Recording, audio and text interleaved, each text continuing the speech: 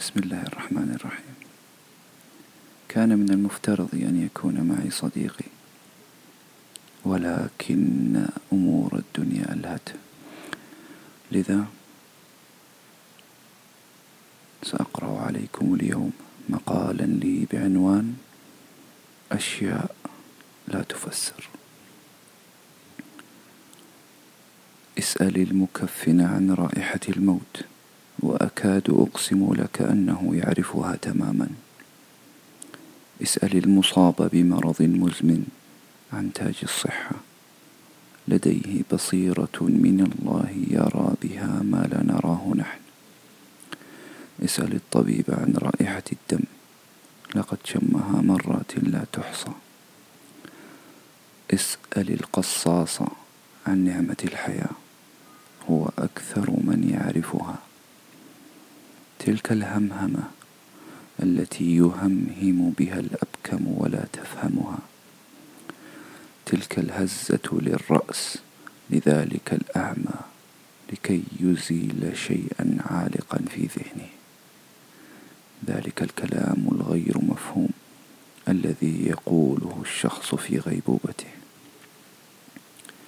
تلك الإشارة من إصبع طفل للهواء لربما كان رأى شيئا لا نراه نحن، ذلك الصفير الذي لا نفهم كيف أتى بعد انفجار قنبلة، الوميض الذي يراه رواد الفضاء أثناء نومهم يخترق أعينهم حتى ولو كانت مغمضة، ذلك الرجل الذي لا يقرأ العربية ولا يفهمها، لكنه يقرأ القرآن كاملا، تلك المرأة التي تمشي كل يوم 12 كيلومترا لكي تحضر الماء لصغارها، رائحة احتلال القدس، رائحة اغتصاب السوريات، صوت الهدوء بعد انفجار قنبلة في بيت سوري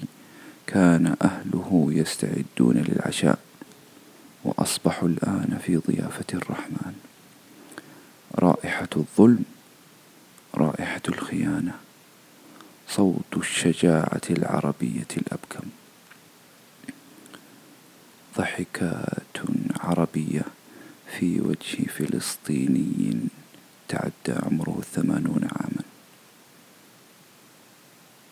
رؤية مسيرات الأرواح وهي تصعد للسماء بعد صاروخ روسي فجر حيا كاملا في ريف حماة، تمتمات الموتى وهم يهمسون لبعضهم فزنا ورب الكعبة، وهم يغسلون بعد أن تم قتلهم برصاص إسرائيلي حي،